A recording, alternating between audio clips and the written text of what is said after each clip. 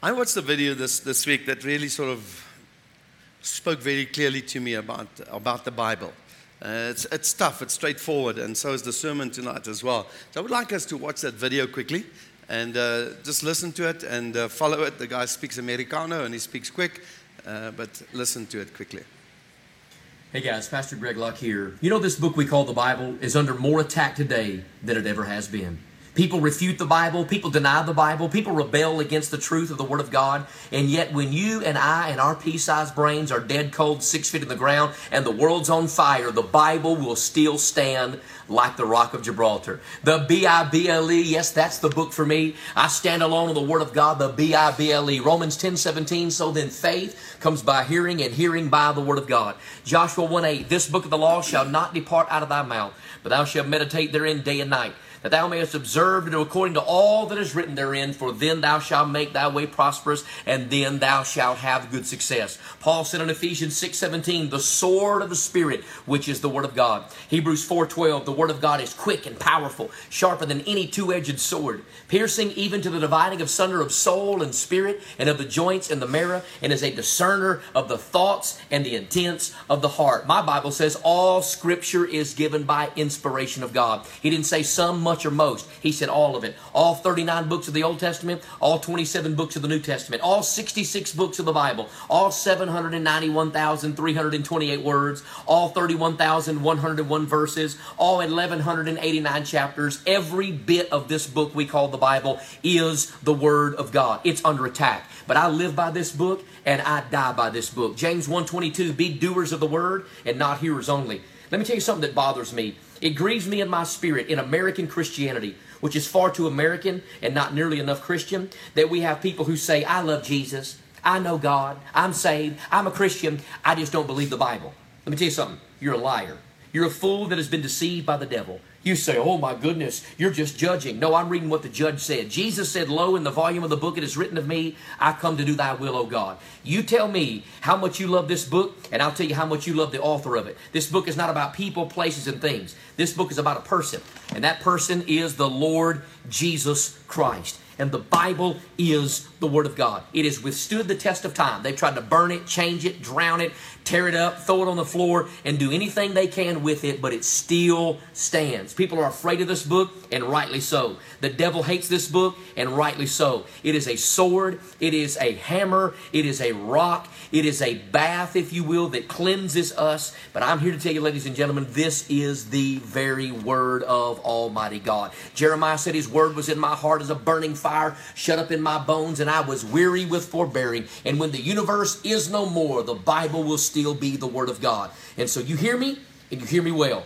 If you are a Christian, you will believe the Bible. This is not a buffet. You don't get to pick and choose. You take all of it or you take none of it. You believe every bit of it or you don't believe any of it. And at the end of the day, the only parts we really believe are the parts that we really behave. The Bible will change your life. It is the Word of Almighty God. We live by that, we die by that, and we stand on that fundamental reality.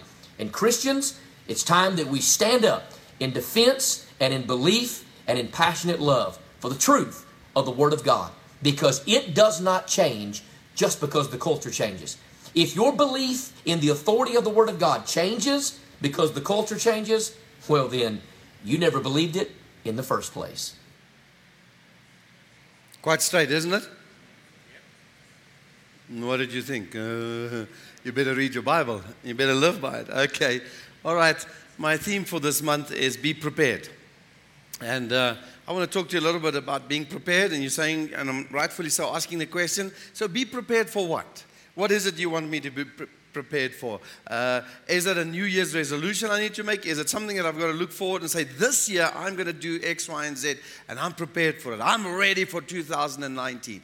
I want you to look at it a little bit different tonight with me, because I think we've got to prepare for something much better, much deeper, much greater. And this month we're going to speak a little bit on that, and I want to stir your thoughts a little bit on that issue, and it will unfold as we go. How many of you have gone to the bathroom and realized that you ran out of paper? No, don't put your hand up. Don't put your hand up. It's very personal, this. It's very personal, this. Okay, and some of you think, Rudolph, how can you say this in church? I really don't know. Okay, so it spells trouble, doesn't it? When you go there and say, and if you're married, it's easier because you can ask for help. But if you're not, if you're in a public place, you are in trouble. Okay, let's move on. How many of you have had a meeting and you've prepared so well for this meeting? You've got this presentation and you thought your computer was charged, but it wasn't really charged. And then when it came to sort of middle of the meeting, you quickly wanted to plug in. You realized that you did not have the power supply in your bag. Have you ever had that feeling? Some of you may have had that feeling. All right. Or, ladies and some gents, how many of you have gone to the shop? You've did the whole month shopping, and you get to the till, and there's 20, 30 people behind you, and it's a rush, and you've just got to pay and go. And you take, and your credit card is not in your wallet. Your husband has got it. If Carol was here tonight, she would have said, yeah, because I've done that. I received a very nasty phone call not so long ago because this is what I did. All right? But that feels so absolutely unprepared in a sense. How many of you have ever run out of fuel? Now, I'm speaking to those who've driven cars. Yeah, some of you are laughing immediately now as well. Yeah. All right? So I want an honest test here because this is church. We've got to be honest. All right? How many of you have run out of fuel in your life? Drivers now. All right? Shame on you. Shame on you. Because you know what? In days gone by when you had fuel gauges like this, when Rick was young, you could have been excused because the thing was never accurate, Gavin. Never. But you can't have that excuse anymore because today in most of our cars, unless you drive a really old model, but in most of our cars, it warns you with 4 or 5 different ways that you're coming to the end of your fuel line. It tells you you've got 100 kilometers left. A red light goes on. It does a beep. I don't know what else it does. Even the wife starts talking. Your fuel is low. Your fuel is low. It is no excuse. There is no excuse. That's the reality. When it comes to no fuel in my vehicle, I have no excuse. I have been warned. The car's done it for me. There's a story in the Bible. I would like you to turn there with me to Matthew chapter 25 because, and I really want you to bring your Bibles with on Sundays because this is something we've got to learn how to handle, okay? So bring your Bibles with from next Sunday. But here's a story. And this is, running out of fuel is nothing new. In the Bible, there is a story about people who run out of fuel, but they did not run out of petrol or diesel. They ran out of olive oil for their lamps. It's the same story. So I'm going to read it quickly. But before I go there, here's the question again.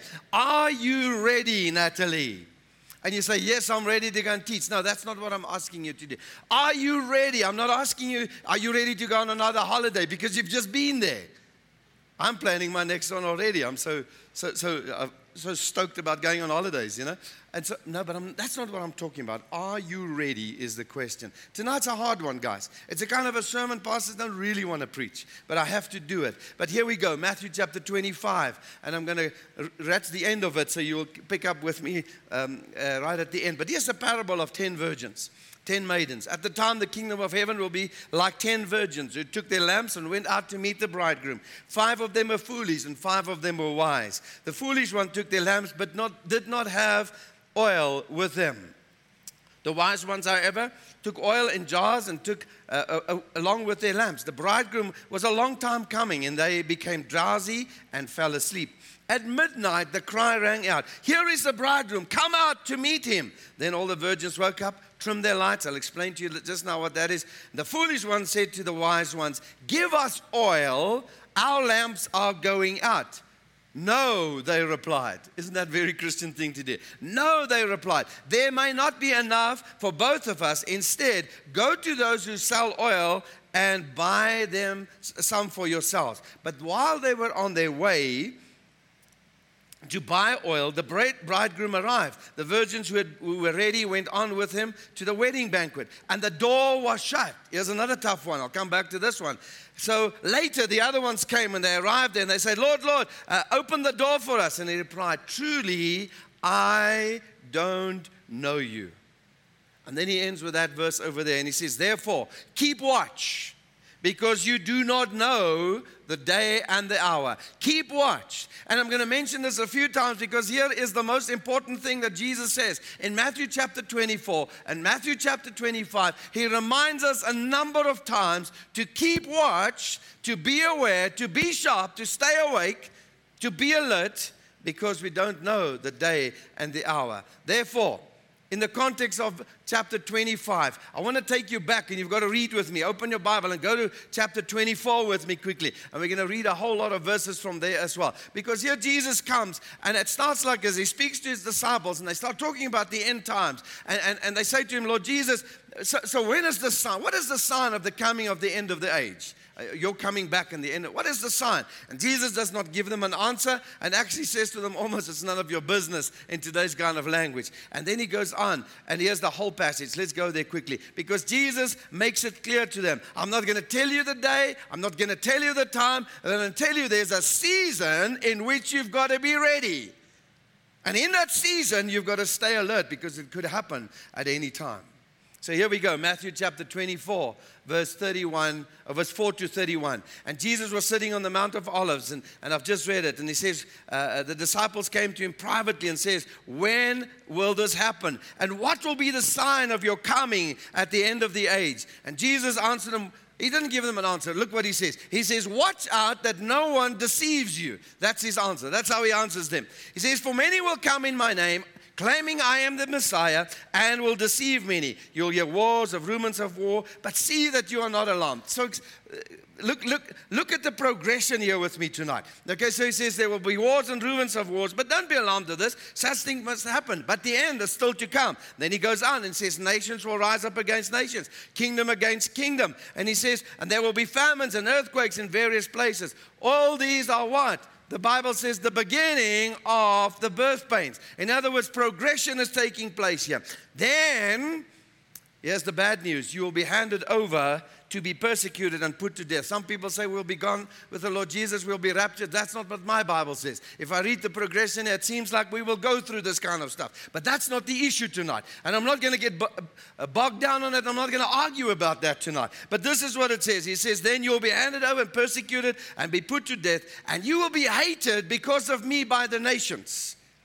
Isn't it exciting to believe this is going to happen to us as believers? No, it's quite depressing. At that time, many will turn away from their faith, will betray and hate one another. And many false prophets will appear and deceive many people. Because of the increase of wickedness, the love of most will grow cold.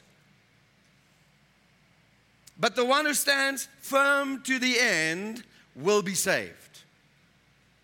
There Jesus is starting to say, stand firm, be alert, be awake. He says, and the gospel of the kingdom will be preached to the whole world as a testimony to all nations, and then the end will come. So you see, when you see standing in the holy place, the abomination that causes desolation, big words, don't ask me what it means. A number of people have tried to explain to me. I still don't know what it really means. Nobody seems to really know what it means because there's so many theories about what the abomination that causes desolation really is. But that's not the issue tonight. I'm not going to go there. I don't want to get into argument about that because there's a much more important message that I'm bringing to you tonight. So it says, when this time comes, when you see this stuff all happen, then be aware. Let no one go on the housetop, go down and take anything out of the house. Let no one in the field go back and get their cloak. How dreadful will it be in the days for those who are pregnant, women who are nursing their babies. Pray that your flight will not place and take in winter or on the Sabbath. Slow down, Roloff. For then there will be great distress,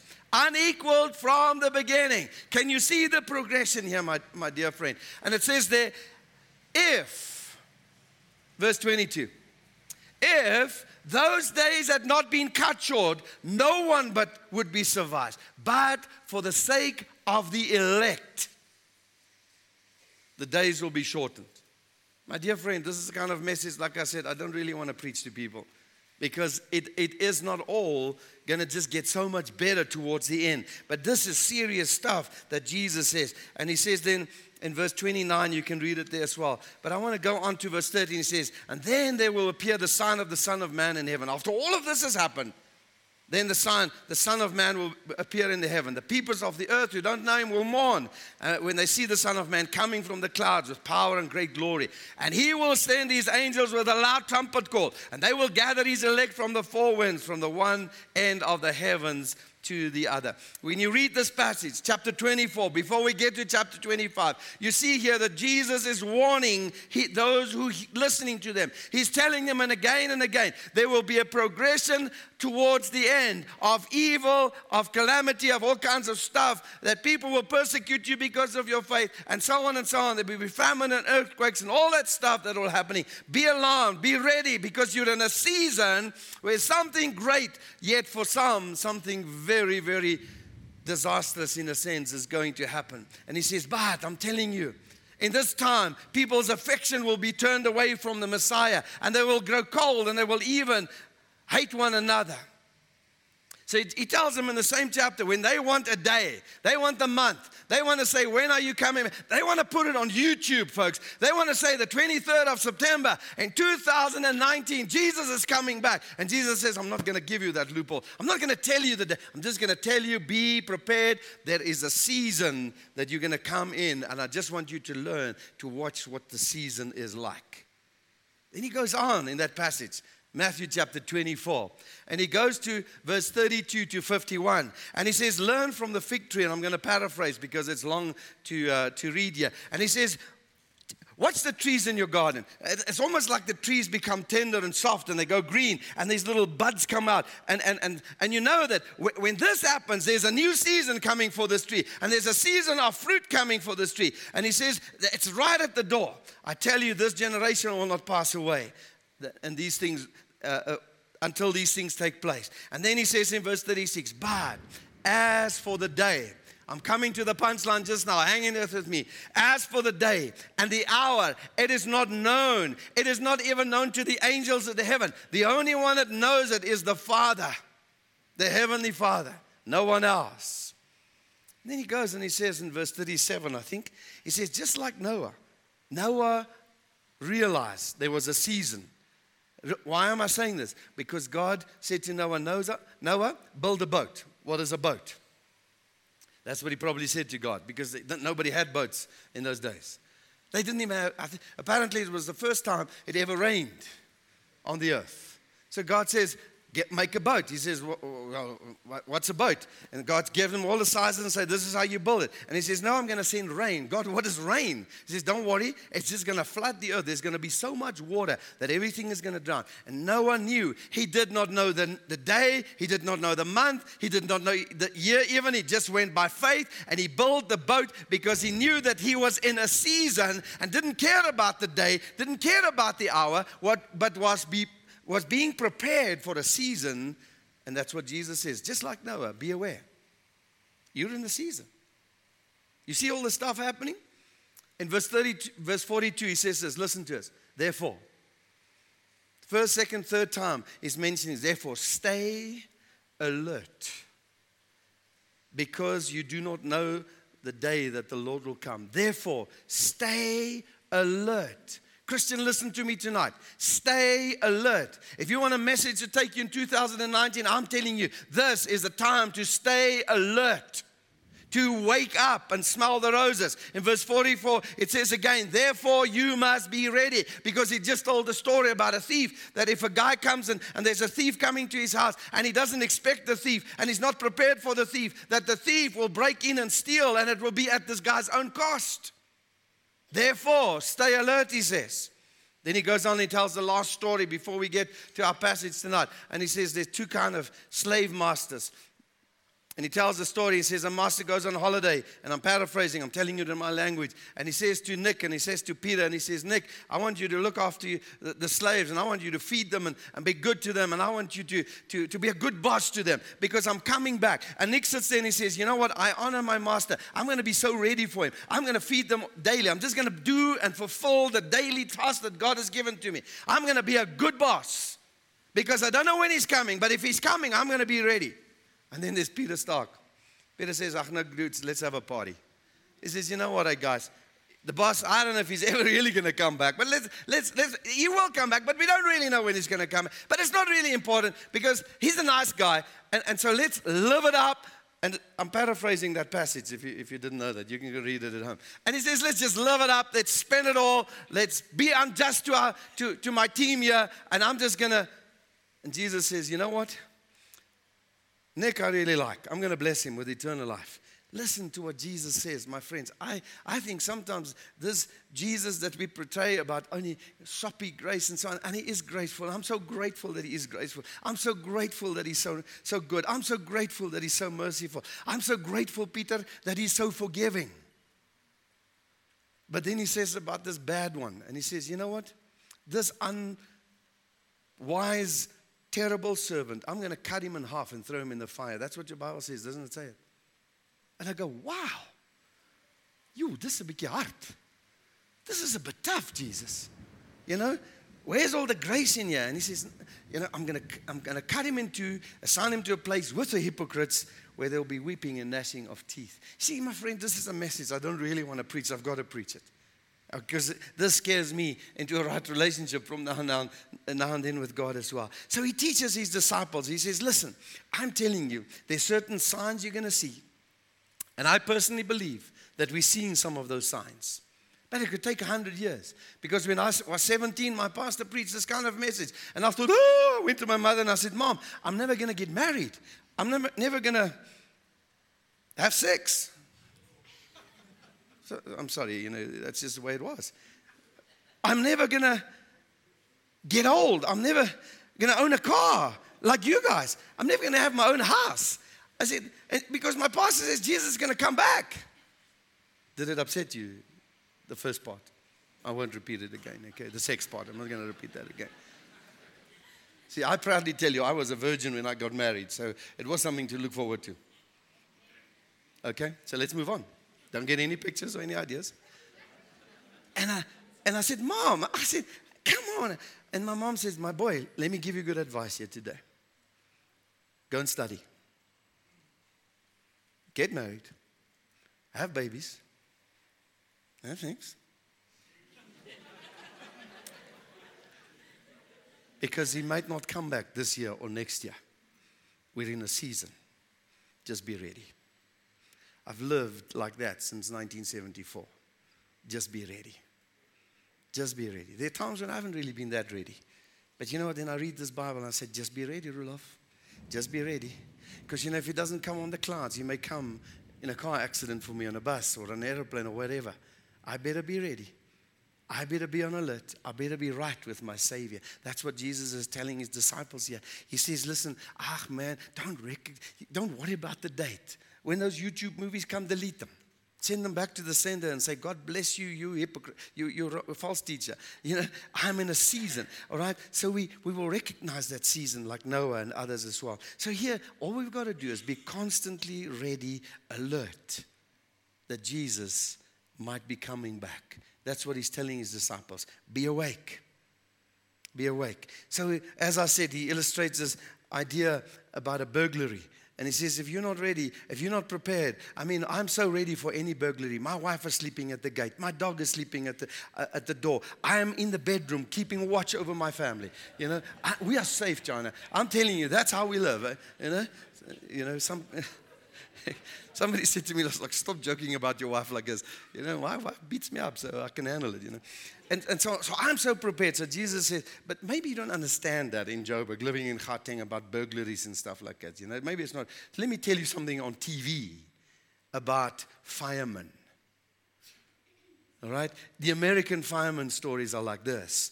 They say these guys are so trained and equipped that they are so ready for a fire, that they don't know when the fire is coming, but they don't know when it's going to happen. But they're in constant state of readiness. They go to bed sometimes with their boots on. They have their clothes all laid out and to get quickly dressed when the alarm goes off. They go to the shops with their cell phones on. So when that cell phone rings, they're out there because the fire is out. They're in constant state of readiness. There's a lesson a believer needs to learn from this. A constant state of readiness. That's how Jesus says you must be ready. So now you say, so what does it mean to be alert and ready? Alert, what does it mean? All right? I think it's simply this, is every moment of the day fulfill your mission, because that's the slave I talked to you about, Nick, where Jesus says, I'm coming back. I want you to know, you're going to give account to see how you've worked with the guys, the team I've given to you, how you've lived, and how you've fulfilled your mission. Every moment of the day, I've got to just say, Lord, I give this moment to you. I give this moment to you. I'm going to live for your glory. I'm going to be ready. So that means when I watch the stuff on my cell phone or the TV that is ungodly, I'm just going to say, Lord, if you come now, I'm going to be in trouble. So I'm going to be ready, and I'm just going to put that stuff off. And there's a whole list of stuff that he speaks about. So fulfill your mission. That is how you and I need to live. So let's come back to the parable of the 10 virgins. So now we're halfway there. So we're going to be in by 8 o'clock, so that'll be fine. No, we're more than halfway. 10, the parable of the virgins. I'm not going to read it again. It's in your Bible, Matthew chapter 25. All right? The end there is just so important. Keep watch, verse 13. Keep watch, keep watch. So let me summarize that thing for you, because people, you want to go deeper, I'll take you as deep as the Bible wants you to go tonight. And this is how simple it is, because that's what I like about Jesus. He does not allow me to think, now what did you really mean? He just tells me in straight English. I've read this Bible and I say, I know exactly what to do. When it speaks about family, I know exactly what to do. This is what that passage is saying. There were 10 maidens. 5 wise ones, 5 unwise ones. The groom was lingering. He was not going to come soon, it seems. People got drowsy. They started to fall asleep. The groom seems to arrive late. Some were ready, some were not ready. There was no second chance for those who weren't ready. Therefore, keep watch. Therefore, be alert, because you don't know the day and the hour. There's a lot of things about this story that we do not know. And that actually wasn't the intention of Jesus for us to know. And I'll tell you that in a moment. So we speculate about some of these things and so on. And that's not what he wanted you to know was plain and simple. He didn't want you to think, now, who's the bride, who's the groom, why is he late? Why is there oil? Why did some not have oil? Why the lamp? What kind of a lamp? What was? I even read in my research that some people say, well, it's not the kind of lamps we use today. It's actually this. It actually is not important what kind of lamp it is. It is important to understand what Jesus was saying to you and me. Stay alert. Keep watch. What we do know, it wasn't 220 volt, because then it would have been out anyway. All right? So in chapter 24, 25, here's an important message that Jesus says. He says this, my dear friend, 24, 25 is about a message about the coming of the Messiah and the end of the age and the readiness of the church. Are you ready is my question.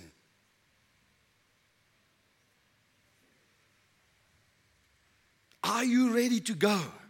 You hear what I'm saying? I'm not talking about going home.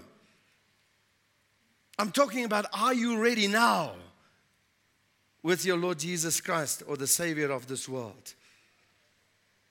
I'm not talking about arguments, and people want to say, well, Rudolph, you said that we're going to go through the Great Tribulation. Yes, that's what I said. I firmly believe that. But in the end, my dear friend, if you want to argue about this, then I'm going to stop you, because I'm not going to go there. Because some believe we're going to go before. And I don't know where they get it from, but they get it from somewhere. Some say in the middle. Some say in the end. I believe we're going to go through all this stuff first. And in the end, then the rapture will take place. That's how I read my Bible. But if we go before, I'm going to go with you. If we go in the middle, I'm going to go with you too. And that's not really the important. The important thing is that we're going to go with Him. That's the important thing. And that's why you can get bogged down with the before and after and the middle and the what and when and how. And I don't want, yes, I also don't want to go through the tribulation. But let me tell you something. Here's the message. Be ready. Be alert. Watch out. Follow Him with all your heart. You see, we can note now and say, well, the bridegroom was late. Why was he late? I don't know. He wasn't coming at the expected time. That I do know. There were 10 virgins here. Some very wise ones, some not so wise ones. Lee, come and help me here quickly. want to abuse you, yeah. Okay, here's the 10 wise ones. So what they did is now, they were now falling asleep. Their lamps were out at this stage. They were falling asleep, okay, because the groom was just not coming. All right, but now somebody excited comes in. The groom is in the street. He's coming. Lee, light your lamp quickly. Oh, you're not a smoker. Good thing. I'm making you nervous. Cool, dude. All right. So what they did is you see a lamp that goes out. This morning I said it's a wig. It's not a wig. It's a wick. A wig is what Nick is going to wear soon, yeah. with Velcro in the middle. Velcro in the middle, yeah. So the wick. When you put the lamp out, the wick is now burned for a little bit so it goes black. So remember I read about they trimmed their wicks. That's what they do. So when you trim that, in other words, you take all the burnt stuff off. So when you relight it, it lights very quickly. You don't have to light through the burnt stuff and burn your finger there. It's on like we did just now. It was on.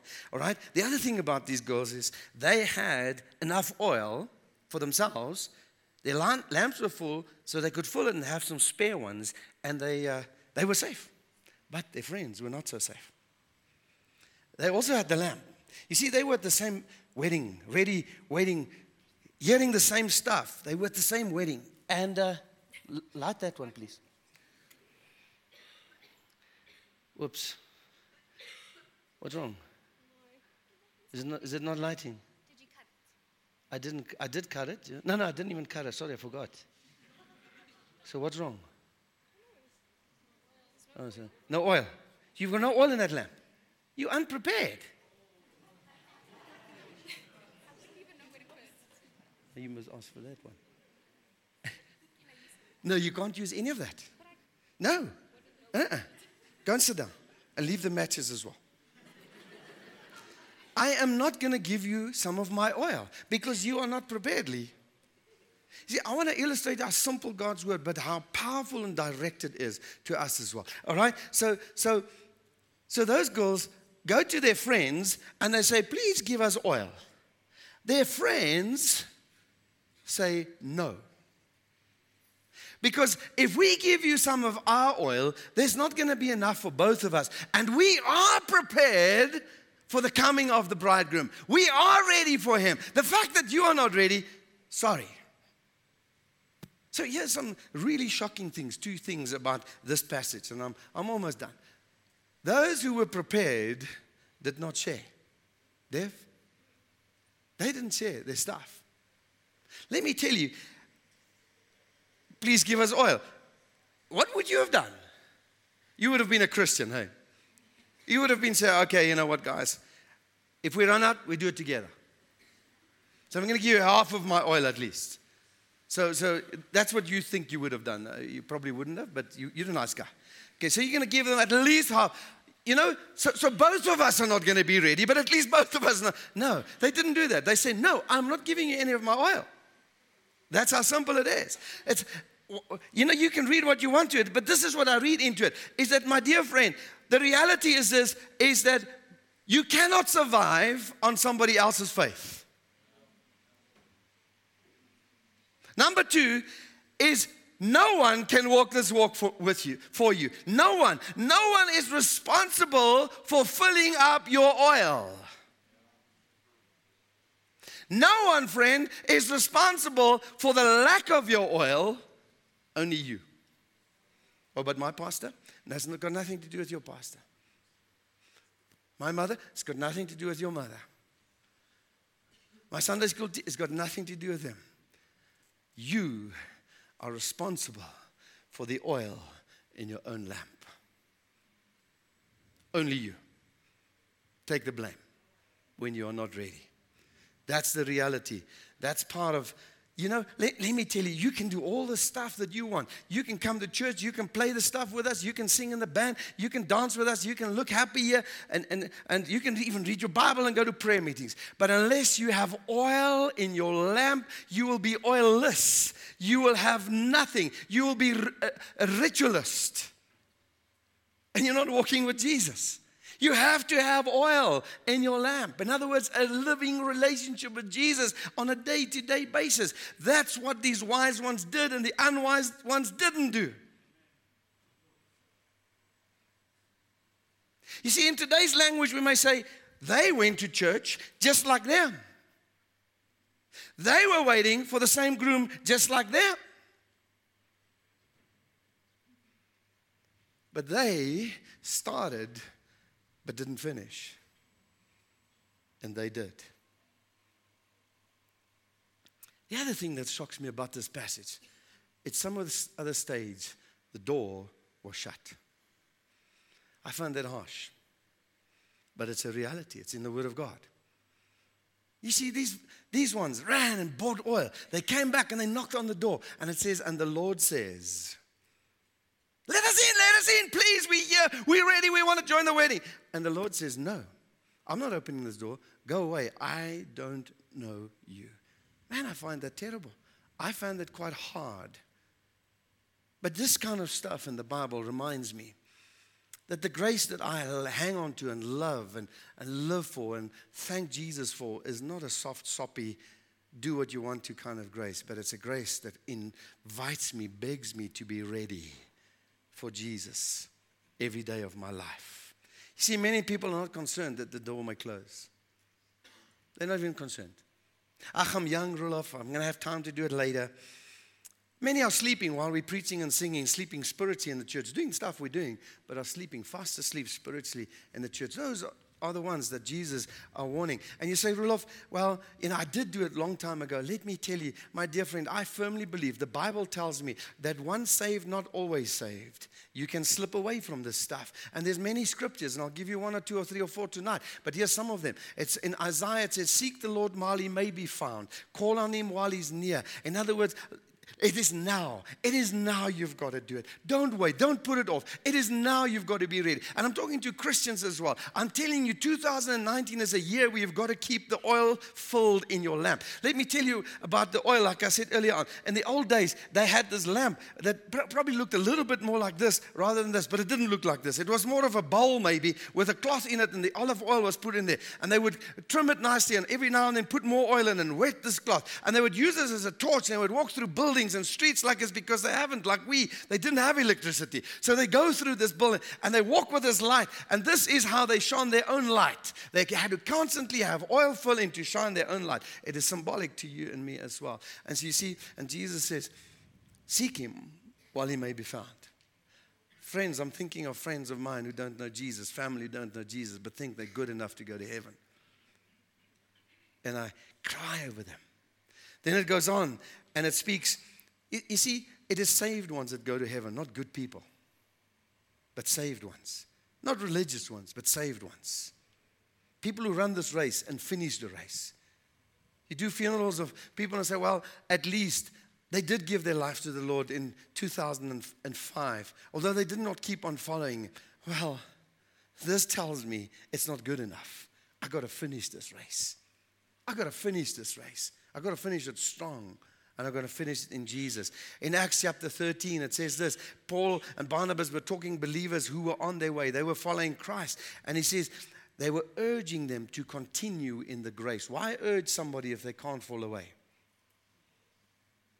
Galatians chapter 6 verse 9. Do not lose heart in doing good. Why is this said if I cannot lose heart? I can. 2 Timothy 3 verse 14. There's empty scriptures I can give you. I'm giving you some. You are ever continue in the things you have learned and become convinced on. If he's asking me to continue, it means that I can discontinue. So he's urging me to continue. Hebrews chapter 12 verse 1 says this. Therefore, since we have such a great cloud of witnesses surrounding us, let us also lay aside every encumbrance and the sin which so easily entangles us. And let us run this race with endurance, the race that is set before us. Those who finish it will be saved.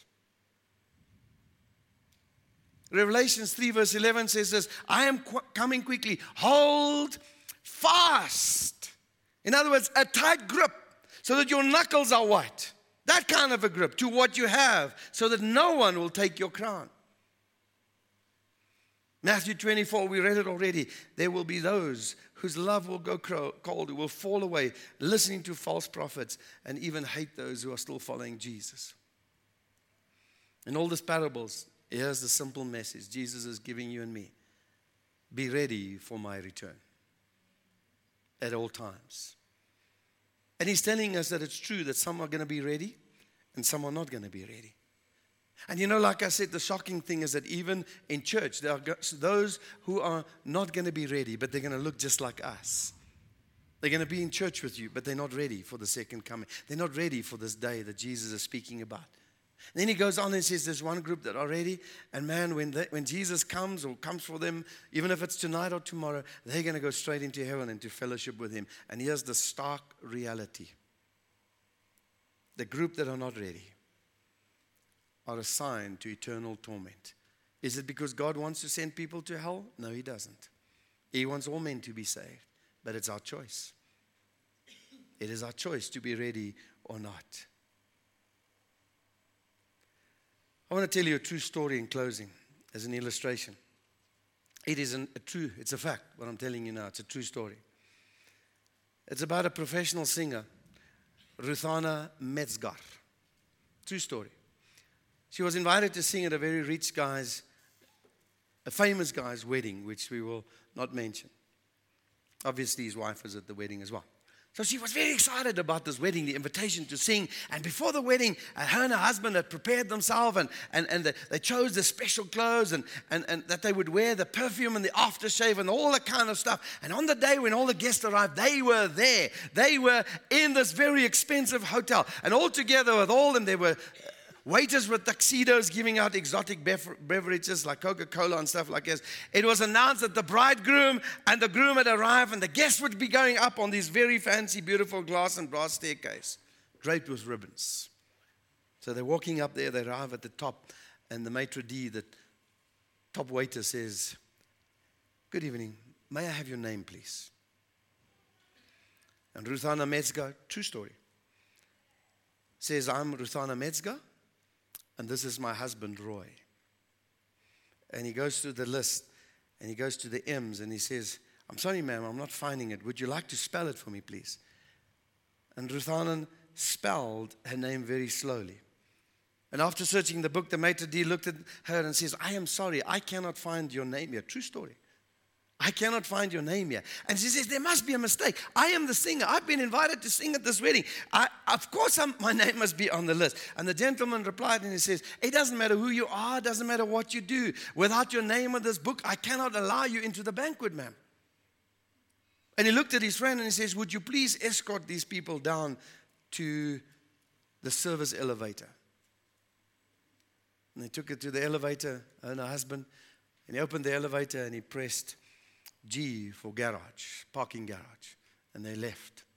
And like a good husband would do, while they were driving, he didn't say, you should have. He just asked her this question, "Sweetheart, what happened?" Put her hand on her knee.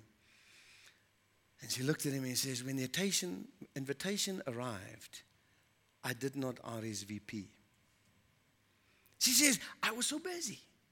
And I was the singer. Surely there would have been, my name would have been down there, surely." And then she started to weep. And this is a true story, folks. She started to weep. And she says not only because she had missed one of the most beautiful, bestest banquets she would ever have been able to go to, but also she suddenly realized and had a taste of what it would be like when people would one day stand before Christ and Jesus says, "Your name is not written in the book of life."